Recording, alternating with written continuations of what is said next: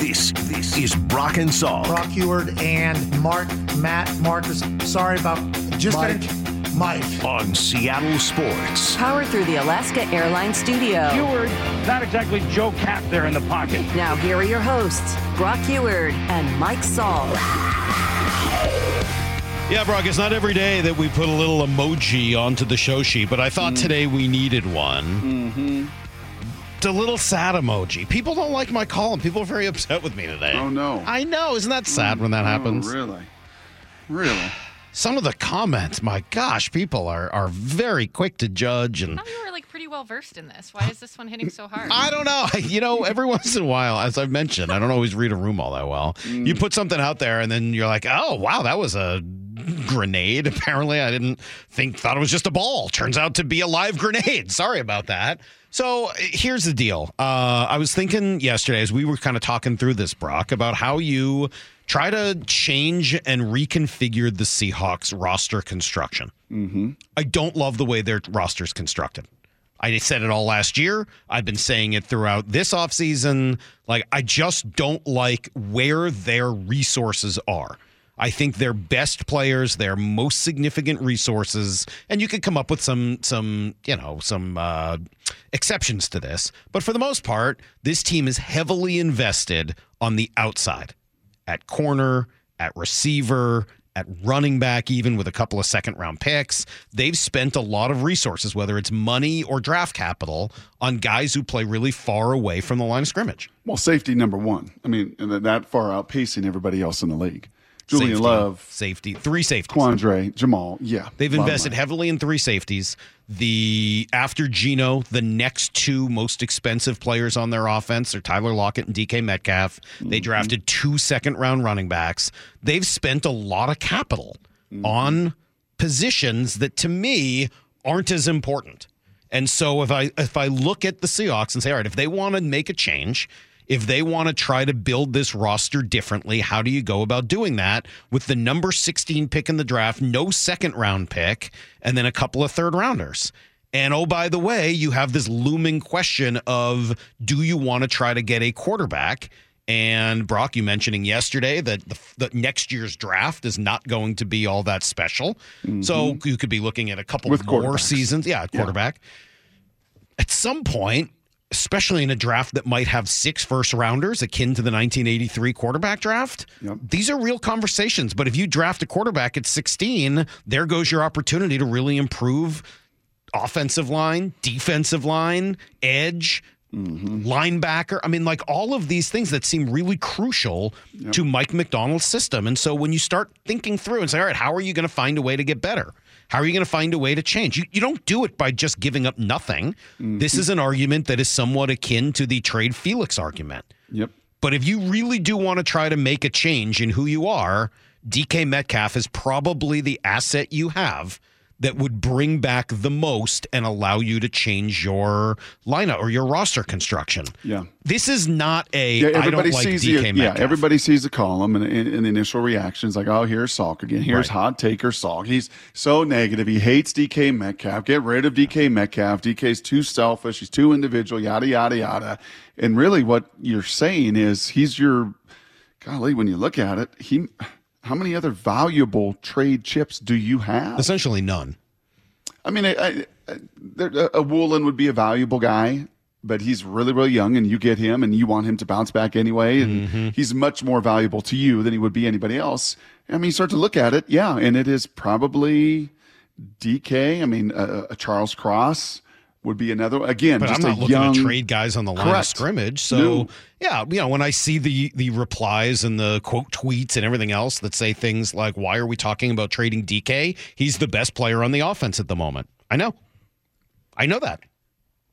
I totally understand. You think teams are lining up to get the 7th best player on your offense? This isn't trading DK for a 5th-round pick. It's not addition by subtraction.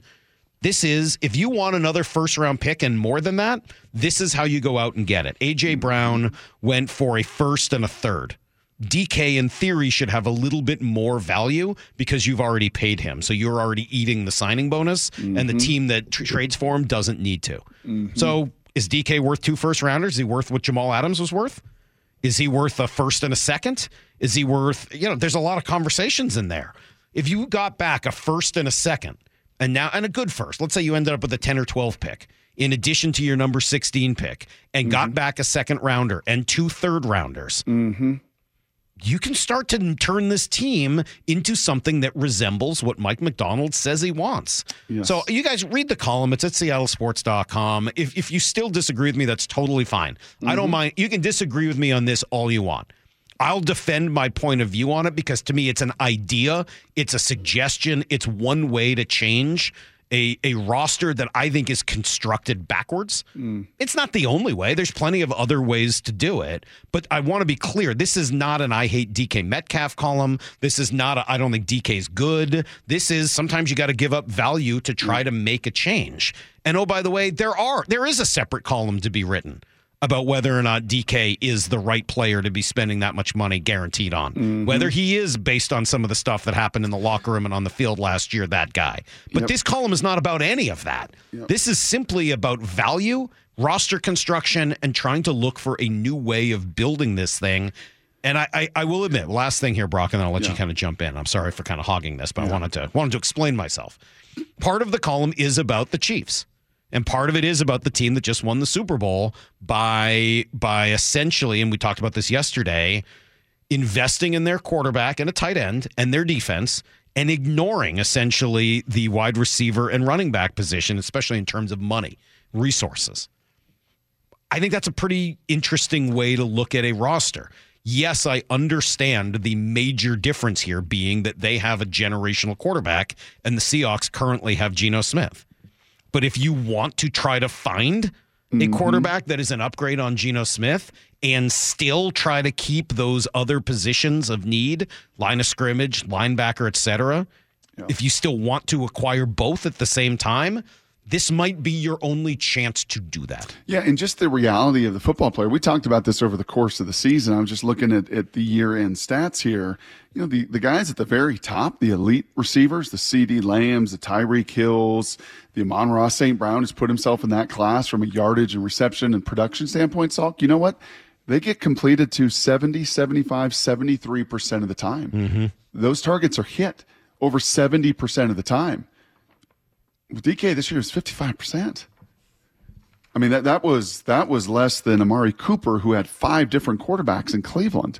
Now, some of that was Geno at times rushing and maybe not as accurate as he was the year before. Some of that is, contested balls that he's not winning. There are things that DK does at a level that nobody else in the league can do. Pete has talked about this. When it comes to like power routes, when he's able to get going, when he's not pressing, he runs a skinny post, or he runs, you call that a bang 8, or a glance route, or he runs a slant or he runs a go route. And man, you feel that just horsepower and strength that he has. But as a nimble little route runner, a little option route guy, an in and out of break with suddenness, and he's just that is not going to be the strength of his game. And what you want to build then becomes next question. When you bring Ryan Grubb in the room and say, hey, Ryan, what do you want? I think Ryan Grubb's going to say, I want a Rome Odunze. I actually want DK. I'm never going to have a 55% hit rate. This is ridiculous. I mean, this should be a 75, 70 and above.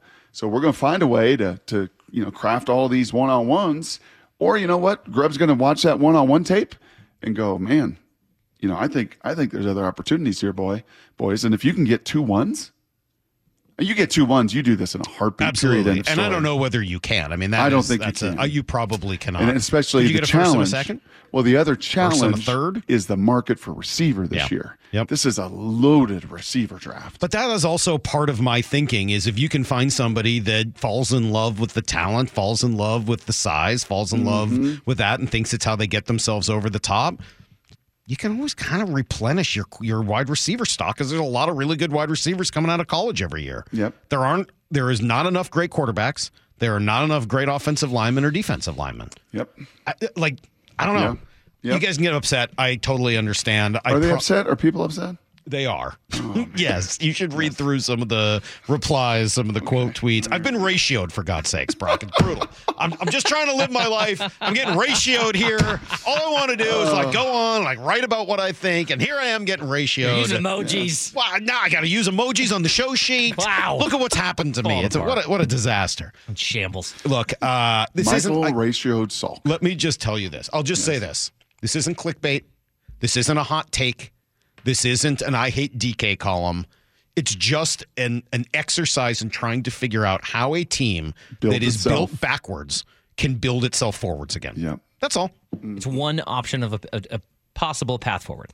That's it. I do it. Also, I do it because I think they're built wrong. And if you want to try to build yourself right, this is one of the things that's sort of standing in your way. Here, but is there an order of operations that also factors into this for you? PEMDAS. Yes. That's what I was going to say that first. PEMDAS. But yes. Is this at the beginning of your order of operations to do for this team? No, because obviously you got some decisions to make first. They got to make a decision on Geno, and they got another decision they may have to make as well this week that I haven't thought about until Brady Henderson texted us about it yesterday. That's coming up. We'll give you everything you need to know. It's Brock and Salk, Seattle Sports on 710, seattlesports.com. Yes, that's where you can read said column so that you can actually be mad instead of pretending to be mad. That's at seattlesports.com. Need to know. 15 minutes past every hour with Brock and Salk. Here's what you need to know. Up first. Brock, it was nice to meet Mike Macdonald yesterday and kind of get a sense of who he was. We'll go through some of our observations there coming up here in about 15 minutes. But overall, comfortable, confident, authentic. I came away believing the right guy to transition into this next era of Seahawks football. He commands a room. He clearly has a lot in common with John Schneider. And he did explain that he wants to build a football team that's still going to play some physical ball. I want to build the offense through the same lens of how we built the defense, and we're going to build it here. So we have to be really, really good at the core philosophies, core fundamentals, core concepts. And then we want to be able to apply those things on a game-to-game basis based on who we're playing. So we don't want to reinvent our offense every week. So we have to have a core identity. So what is that? Well, we're going to be a physical unit. Like we're going to run the football, and we want to have answers for the quarterback, and we want to keep it consistent for him, so he can play fast and play decisive and get the ball to our playmaker. And all of those things. All of them start with the position group that occupies half of your offense. And that's the offensive line. That just, has not been by any metric good enough over the years. It just hasn't. I thought it started off really well last year, saw some injuries, and just kind of got banged up. I thought that some of the guys got really heavy and just could not move athletically. And looking at you, Mr. Bradford, who's a big, powerful guy, but it just was not consistent. The grades by Pro Football Focus year in and year out, Salk, are simply not good enough. So make sure you hire an offensive coordinator that's got that in his background, and that's exactly what they did with Ryan Grubb. Yeah, well, we'll see. He explained some of his philosophies, explained what it means to chase edges. We'll run through some more of that. But overall, I got the sense that he's using some different verbiage to kind of explain the same philosophy as Pete had. Look for a way to be a little bit better at every little thing you do. Be competitive and try to win all of those individual battles. It'll all add up to one big one. Now it's up to him to execute. By the way, 123 million people viewed the Super Bowl on Sunday. That was an NFL record and the largest TV viewing audience for anything, Brock, since the moon landing. So both the Super Bowl and the moon landing, two things that were scripted and fixed. Here's the second thing you need to know. You can't just say things like that. Why not? When will you learn? Why can't I say that? I see it all over the internet. People believe that it was fixed, don't they? Luke Wilson, sure. Well, not the moon landing. I just meant the Super Bowl part. Pitchers and catchers will report tomorrow, Brock, in Peoria. We spend so much time talking about their need to find more offense. Strength of this team is all reporting tomorrow. The pitchers, and yes, the catchers, specifically Cal Raleigh, but the pitching, Luis Castillo, George Kirby, Logan Gilbert, Bryce Miller, and then Brian Wu. It's a really, really good rotation. We have 7 more shows before we're down there. Hearing the spikes in the concrete, hearing the pop in the batter's glove, hearing the birds chirping, watching the sun come over the cell phone tower there in Peoria. 7 more shows, and we are there. Can't wait. Can't wait. Going to be awesome. By the way, we'll get to meet some of the other pitchers that are lesser known and try to get a sense as to who are going to win one of these last couple of jobs in the bullpen. Some names to start thinking about. Ty Adcock, you got to see him last year. Carlos Vargas is one of the new guys. I believe he came over in the Arizona deal, throws 100 miles an hour. Jackson Kowar is another really hard thrower, was with Kansas City, then Atlanta. He came over in the Kelnick deal. Those are probably three of the best options, but there's a whole bunch more. So it'll be an interesting battle to see what this bullpen looks like when it's all said and done. By the way, no chance at Jorge Soler. He goes to San Francisco yesterday on a 3-year deal. Never really in play here once the Mariners signed Mitch Garver, but that was a potential destination for Matt Chapman. So we'll go through that a little bit more detail at 9 o'clock. $14 million a year? Yeah. Those Chapman destinations are ticking away, though, Brock. Not a lot left out there. And are you saying 14 is a lot or a little? No, I'm not saying that. A little, right? Yes. Yeah, very interesting. All right, we'll keep following that one. Here's the third thing you need to know. And the Kraken, they play again tonight. They're going to need to bounce back really quickly because they looked awful last night in New Jersey. Really, really rough game. Lost 3-1. Could have been a whole lot worse. Joey Decord was honestly a savior. Defense didn't look great. Offense didn't look great. Turned the puck over a ton. Beniers struggled. Riker Evans was beat for a goal. It wasn't a good night. Having a hard time against good teams, and they're going to face a lot of good teams. Going to beat up on some bad teams. Got a hot streak in the stretch of this year, but yeah, you have lamented this for, I don't know, a couple years. Even the free agents of last season, different trade deadlines. Like, you're built on depth. You're not built on star power. And when you play other teams that have more stars than you, it sure strikes me that, I don't know, the NBA and the NHL are in some sort of agreement there. Like, your star power matters. Your difference makers matter. And unfortunately, you don't have enough of them when you match up with a lot of these quality teams. All right, that's everything you need to know. Quarter past every hour. Beniers on the first line? Is he your first line? He has forward? been, yeah. Yep. I mean, generally, since they got Tatar, it's been Beniers, Tatar, and depending on who they want on the other side, McCann or, yeah. So, yeah. That young buck's got to get better, man. He's got to, be a difference maker. Everly. He was kind of heralded as that kind of guy, and maybe not the star of stars, but yeah, the lack He's of the number 2 production. overall pick. Yeah, look at the numbers. Look at the production. I mean, it's just not. You don't even need to look at the production. You just watch the games. Yeah. He has not been the same player. He is not scoring with any sort of consistency at all. The defense hasn't been the same. But to me, it's the turnovers. He just looks unsteady, unsure, shaken confidence maybe. I don't know. But he has not looked like the same player that he did for most of last year, and certainly not when he first came up a couple of years ago. All right. We had an awesome conversation yesterday with Mike Macdonald. What did we learn from him? What can we infer from some of the things he said? There's a lot in there, including one name he mentioned, Brock, that has people buzzing and making big assumptions about a decision that needs to be made later this week. That's next on Brock and Salk. This is Brock and Salk Powered through the Alaska Airlines studio.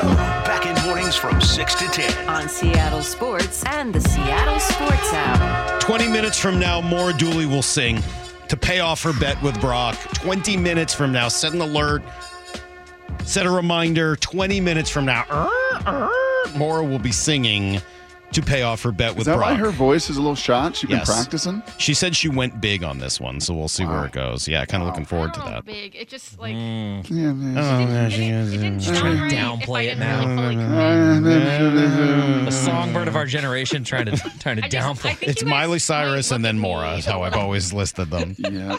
I've always thought of her more Stevie Nicks. We're not going to We'll look see. at you differently I after like this. that none of us are letting Maura even talk about this. No. Maura's tried to defend else this is 5 new? times. We're like, yeah, no, actually, no. We're looking forward to that. 20 minutes from now, Maura will sing.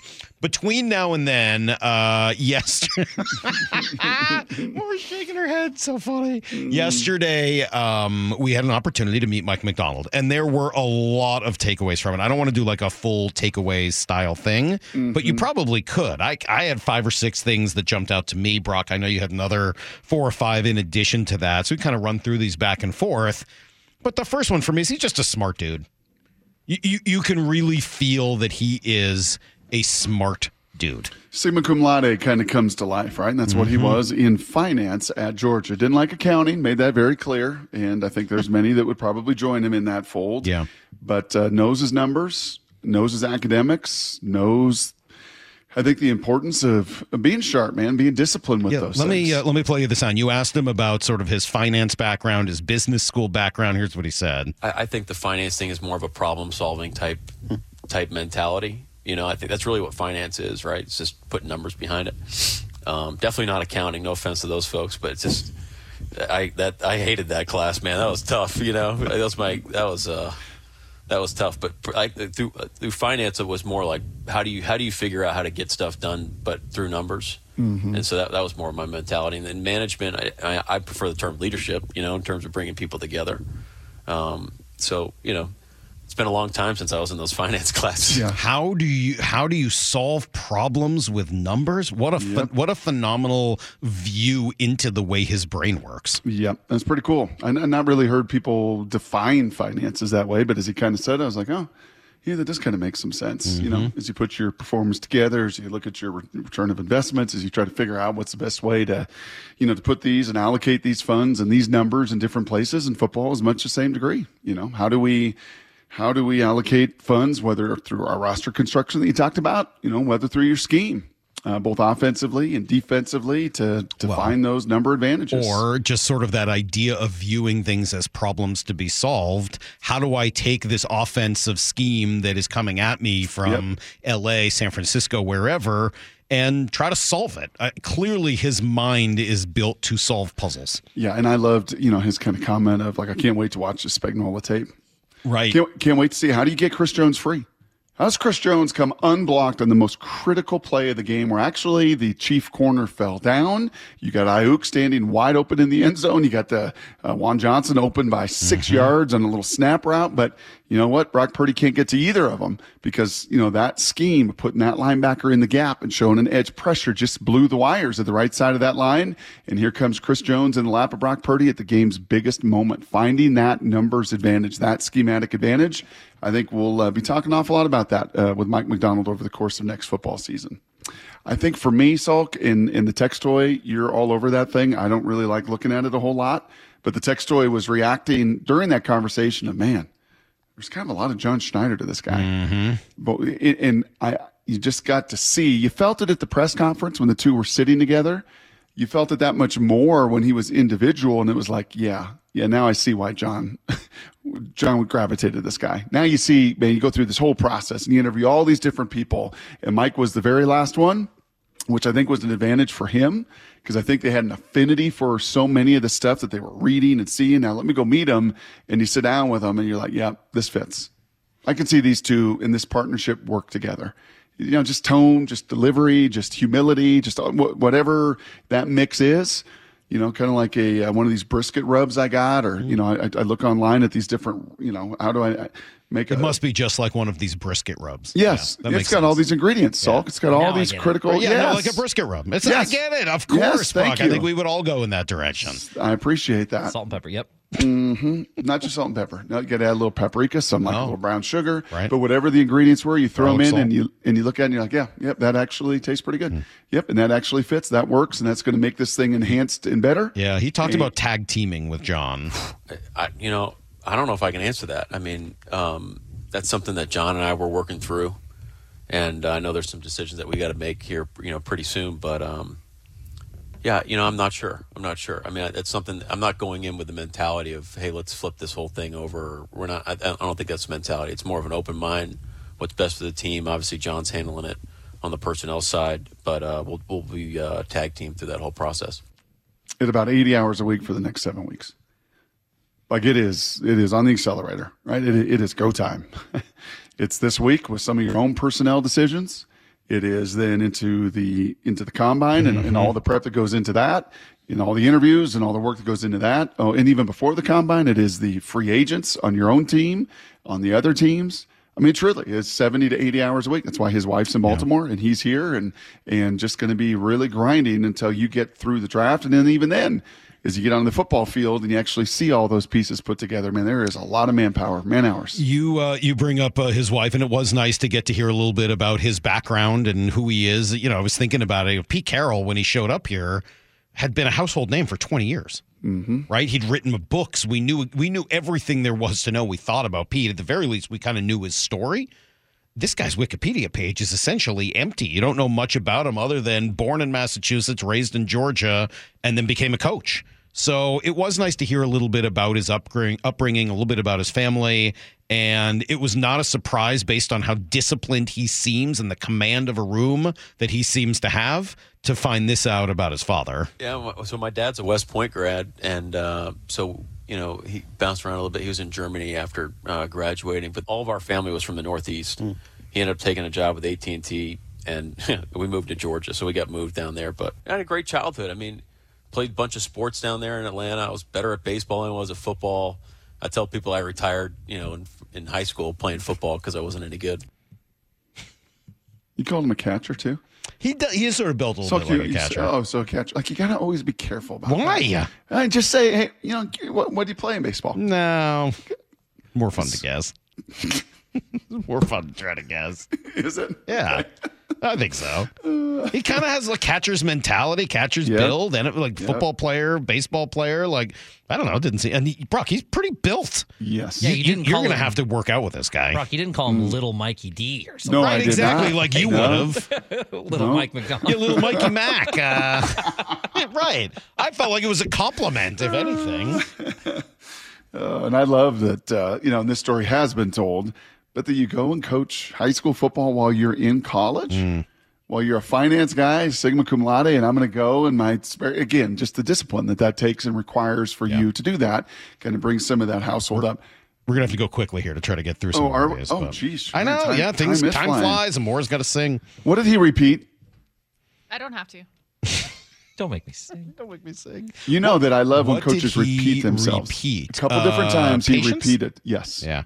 Yeah, he repeated a few different times how geez, I've had to be patient with this whole process, right? And you can attest to some of this in management, right? Like, can we just move this along? Like, do we really have to do this? Do we really have to? Yeah, you actually do. You have to go through all these processes. It's important to us, right? Because we're not going to just rush through this decision. I really like this guy. Go hire him. No, it doesn't really work that way. We're going to do 12 other things first. Sorry. Yes, we are. Yeah. And we're going to turn over every stone and we're going to interview other people. But this is my guy I want. Like, I'm a coach, right? Like, I got it. I see it. I want it. And I think just having to learn some of that patience through this process. He didn't say it once or twice, 3 or 4 different times, right? And hiring a staff, assembling everything around him. I'm sure getting the free agent board ready, all the processes that John has. You're not going new into this. You're not, he should be, and I know he's thankful and why this was appealing to him. I don't have a first-time GM next to me. I don't have an unsettled front office. Right. All of those things are in place. These processes are in place. Now, let me just go sit in this co-pilot seat and learn a whole bunch along the way. Yeah, no, I think that's well said. Let me get to another thing he repeated, Brock, not with us, but it's something he said once with us, and apparently he said it either with Bump and Stacey or at the press conference, because people certainly notice the order. You mentioned order of operations earlier, but the order with which he named his 2 quarterbacks. I'm not going to focus on the order, but I do think it's intriguing what he said here. So we asked him about meeting the players and who he's talked to so far. Yeah, so we're working our way through the guys slowly but surely. But right now, the quarterbacks, Drew and Gino have been the main guys we've talked to, and then we're working our way through now. But my message to the guys has just been, hey, look, be patient. We're trying to spend a lot of time. I'm on a lot of Zooms right now, a lot of phone calls with coaches and stuff. So. But we're setting some time out each day to call the guys. So a lot of people are saying, oh, my God, I can't believe he mentioned Drew before Gino because he did that twice. I don't know whether I read too much significance into that or not. But the fact that he mentioned Drew Lock at all, I think is definitely interesting considering Drew Lock is a free agent. Is he? Isn't he? Is he? Or did he sign a 2-year deal? I thought he was a free agent. Was he? Justin Moore, can you check that out? Yeah, Am I crazy? Huh? I thought it was a 1-year deal. Yeah, just confirm that, because as you say that, I think you're right, but I just want to totally confirm that. He is an unrestricted free agent. He is an unrestricted, so he has just signed a 1-year deal. So don't you think it's interesting that he even mentions him at all? Yeah. No, it is alphabetical, right? He is a military kid. Yes. So it is, Drew and Gino. It is Locke and Smith. So, I think as he goes through, it may just be an alphabetical thing. But yeah, as an unrestricted free agent, sure. I mean, if you're Drew Lock, you love the fact that he mentioned your name, that he knew who you were. So well, and we've talked about with Brady how Drew was sort of a John Schneider guy, and probably while Pete was much more in Gino's corner. Yep. I don't know what any of that means. Maybe it means nothing, but he certainly acknowledged that he has decisions to make. Yep. And if you have decisions to make, and you're mentioning Drew Lock, who's an unrestricted free agent, as being one of your quarterbacks, seems somewhat telling to me. Yeah, I think so. Is there room for Drew and Gino on this roster again next year? Yeah. Yeah, I don't think Drew's 2 starts played him into significantly more money. Does it play him into an opportunity somewhere to compete for a starting job, though? Possibly. Once again, he's hurt a little bit like this whole mind? receiver conversation, because there are going to be possibly 6 first-rounders, and many of those teams are going to take their first and second and third. Now, could one of those teams want a guy early? Hey, man, I want you to come in here and start. I want you to be the pro. I want you to, and we'll let Jaden or we'll let Caleb or we'll let, kind of overtake you, and you kind of know the position you're in possibly. So, yeah, that one does have a few kind of... It's got some legs to it, right? Tentacles to it, sure. Yeah. What struck me is, what is a player's coach, Salk, in 2024? How do you define a player's coach in 2024? Because you heard him when I asked about the Harbaugh imprint, and I loved his answer. And he's like, man, those 2 gentlemen and those 2 guys love their players. You felt that at Michigan. You felt that turn for John especially, or for Jim especially.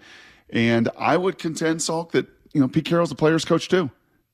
But what was hard after 14 years is some of the accountability that comes alongside of it. Yeah. Right? Some of that, hey, man, I'm a player's coach. I'm a player's coach. I love you guys. And Pete loves his guys, man, empowered his guys, believed in his guys, trusted his guys, so much so that I think in some ways a Jamal and a DK took advantage of that. And I think when you look at Jim Harbaugh and you look at John Harbaugh, the way they do it as players coaches, a lot less words. Yeah, here he is talking about the Harbaugh brothers. I mean, it's a lot of who I am, Brock. It really is. I mean, that's been my experience the last 10 years. I mean, I've really been shaped through those 2 organizations. But the biggest thing is there's no alter agenda with John and Jim. They're as real as it gets, and the players realize that. Their motive is what's best for the team and what's best for the players. And they have their players' backs, and they're ready to go to war with those guys. I mean, they're an talk about ultimate competitors. And so I have the same mentality. I mean, it's through the lens of what's best for the team, what's best for the players, and we're going to build it that way rather than just being stubborn and see what Mike Macdonald thinks. Yeah, it's funny, right? Rule 1. We'll play that sound for KJ tomorrow. And over the course of, you think back to this 2023 season and some of the different peaks and valleys, and at times where KJ's like, hey, man, and he gets deathly serious. He's like, Pete can be a cold-blooded killer. And I love when he does that. But he wasn't. Yeah. He wasn't that anymore. And I think sometimes when you're a lot of words and a lot of, just messaging versus, hey, just very blunt, very clear. Jim and John are not wordsmiths. They love their players, but bottom line, this is what it is. And I think that that's going to be able to cut through pretty well. Yeah, I think there's a lot of truth to that. I got a couple of others, but we just have a few more minutes here before Moore's going to sing for us. So I'll play you this sound on what he's looking for in a quarterback, since my last one was sort of about the Drew and Gino split. We said, all right, well, what should that position look like? Quarterbacks come in all different shapes and sizes, but to me, can you make people around you better, and can you bring people together? And are they going to go play for you? I mean, in terms of anticipation and accuracy and things like that, and playing on time, playing with anticipation, being able to see being able to have great vision of the field and see it. I mean, those things are obviously incredibly important, but at its core, it's, hey, can we bring the team together, and will the guys follow you when you go fight on Sundays? And that's obviously the starting point. How would you answer that if you were to have a beer at Dino's, maybe after hours, right? And Mike Macdonald were to say, hey, you two have been around this a long time. And Salk, you're an opinionated guy. You're not short on opinion, maybe short on height, but not short on hair and not short on opinion. What do you think of Gino? Do you think Gino brings guys together and they totally believe in and follow him? I don't think I've seen that. Yeah. I think that's the harder sell. Everything else he said, throwing with accuracy and throwing with anticipation and doing all those things. And oh, by the way, if there is a scale in a $50 million quarterback, Salk, right? Patrick Mahomes is on that scale, tipping that scale, and he is the ultimate in that because of his self-belief and his self-confidence and his accomplishment. Everybody follows him. That's a $50 million guy. Is Geno a $22 million guy? Yes. Yeah, I think he is too. Or more. I mean, sure. Right. He probably is better than his contract says at doing some of those things. Yes. And that there is kind of the conundrum. Because I think it's easy for people to say, he's just not that guy. Hey, man, move on from that guy. He's just a guy. Yeah, but he's a guy that does so many of these things remarkably well. He's a guy that in the fourth quarter in overtime is clutch and delivered and threw more game-turning, game-deciding touchdowns in those critical moments than anybody in the league. And certainly, it's Kurt Warner said he's absolutely worth $22 million. That's a bargain. But if you're Mike Macdonald and you're starting this organization, and that's the first things he mentions, do the guys follow? Do the guys totally believe? When he walks on that field, are they just, hey man, I'm going with this guy? And maybe, the accuracy and the anticipation and those things aren't there, but I love him and I'm going to follow him. That is some of the decision-making process over the course of this week, when 12.5 of Geno's deal becomes 2 minutes to go here before Maura is going to sing. Guaranteed, yeah. And by the way, we got people saying they've got whole parties put together for this. Guys, he's got 150 people all gathered together right now. We know in office cubicles all around Seattle, people are gathered. Yes. Hey, 2 minutes, here we go. Shut up, Salk and Heward. Even get to it a minute early because I got people waiting around. I got the volume up ready for Maura to sing. Brock, knowing what you know, thinking about the whole situation, listening to Mike Macdonald talk, thinking about Pete and John and their quarterbacks and what they liked and who was kind of interested in whom, the money, the roster, everything else. If you had to say right now, 2 days or 3 days rather before the Seahawks need to make a decision on Geno Smith, do you think he will be back in Seattle next year on his current deal? Like Brady Henderson said, he is going to jump over this first hurdle. You're not gonna make any decision. Now, you got so much other stuff going on, and guaranteeing $12.5 million of his deal come Friday. You're gonna do that. You're gonna do that because of all the things that he can do and the stabilizing factor that he is. If there's going to be a lot of other stuff all around it, you like the stabilizing professional aspect. He's a professional starting quarterback in this league, and I don't think you move on from that. And you jump over that first hurdle of guaranteeing 12.5 of his deal come Friday. Okay. You? I will say it became a little bit more of a conversation and a thought yesterday with some of those answers. These Drew Lock things are really kind of in the back of my head. Right? I think there is a slightly lower than 50% chance Geno is the starting quarterback for the Seahawks next year. Slightly below 50. It's not like 10%. Okay, nope, 950. Here we go. I'm going to say it's like 45%. Count them down. Red light, 10, 9, 8, 7, 6, what 4, 4, 2, time 2, is 4, it? 1. It's 8:50. And guess what, Brock? You and Maura made a bet on Friday regarding the Super Bowl. I went right at her. You were clearly bitter that Maura had dominated our in-office pool for the playoffs, and you wanted a shot at the Queen. Let's go. As we said, come at the Queen, you best not miss. You didn't miss. I was 11 yards short. Maura came 11 yards short. 33 feet. Short nonetheless. And because of it, Brock was the winner. And he declared on Friday, Maura took the bet, that the loser would sing. And so, Maura. He snuck it in there. Wait, Brock, what would you have sang? I just want to know so in the future. Could have done anything. Something from Rocky. She's an 8, she's a 9, she's a 10, I know. She got ruby red lips, long hair, blue. Could have done anything. Names just one song that he sings every week. Yeah. Go ahead. Maura? I really wanted to do Jeezy put on like a Drew Lock tribute. And it's one of my favorite songs, but I quickly realized that I couldn't take out all the curse words and still make it like a legible song. Yeah, happens. So I took a vastly different turn, and I just hope you guys are still going to see me the same after this. Wow. Oh, wow. A little nervous. Oh, boy. Drastic from System of a Down. What could be more drastic? I'm tingling with excitement. It's not that far off from System of a Down. It's a drastic turn from Jeezy. Okay. Oh, that's Jay. Oh, the people. The psych out. All right. All right, wasn't that? We've got something else. Bodies hit the floor. Let the bodies hit the floor. Let the bodies hit the floor. Let the bodies hit the floor.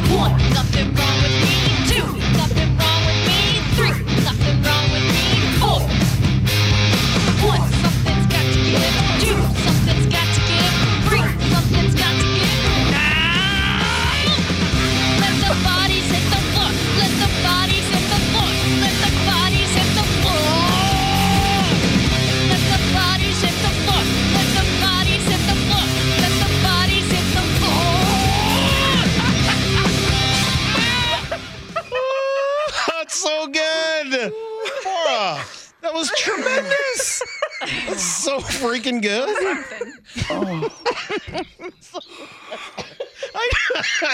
I know you keep saying that if we do this too often, it won't be funny anymore. Yeah. But you're wrong right now. Yeah. Like every time you do it, you crush it. Every time it's funny. I had to keep redoing because then I would listen back and I was like, it sounds like a little kid. Oh like, my God. I have to commit more. I have to commit. Text message, best drive to the dentist ever. I'm dying. My face hurts. Another banger. I was also like trying not to Beast scream loud enough mode, you guys Maura. would hear me in the other room because A I little always bit. wanted to be a surprise. We couldn't tell what you were saying. We could just hear that there was some real yelling. It was better than I could have even hoped. Can we end the show with that? A lot of people want to sign you to a record deal. Yeah. I just peed my pants. Maura, you're awesome. You're so brave. Kill it, girl. Salk, this is incredible. Salk, okay, I think I may love Maura. Please marry me. That's fantastico. I'm headbanging the whole time. Maura, that's awesome. I was just enjoying Brock's face. He looked like his head might pop off. It actually might. Well, there you go. That is... Star is born. Were you embarrassed for me?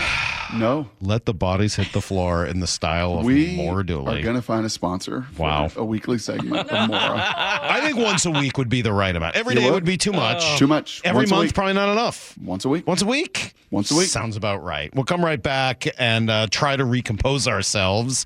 There is news, Brock. There was news last night that may make Mariner fans happy. We'll see. It's Brock and Salk. Sales Sports on 710, salesports.com.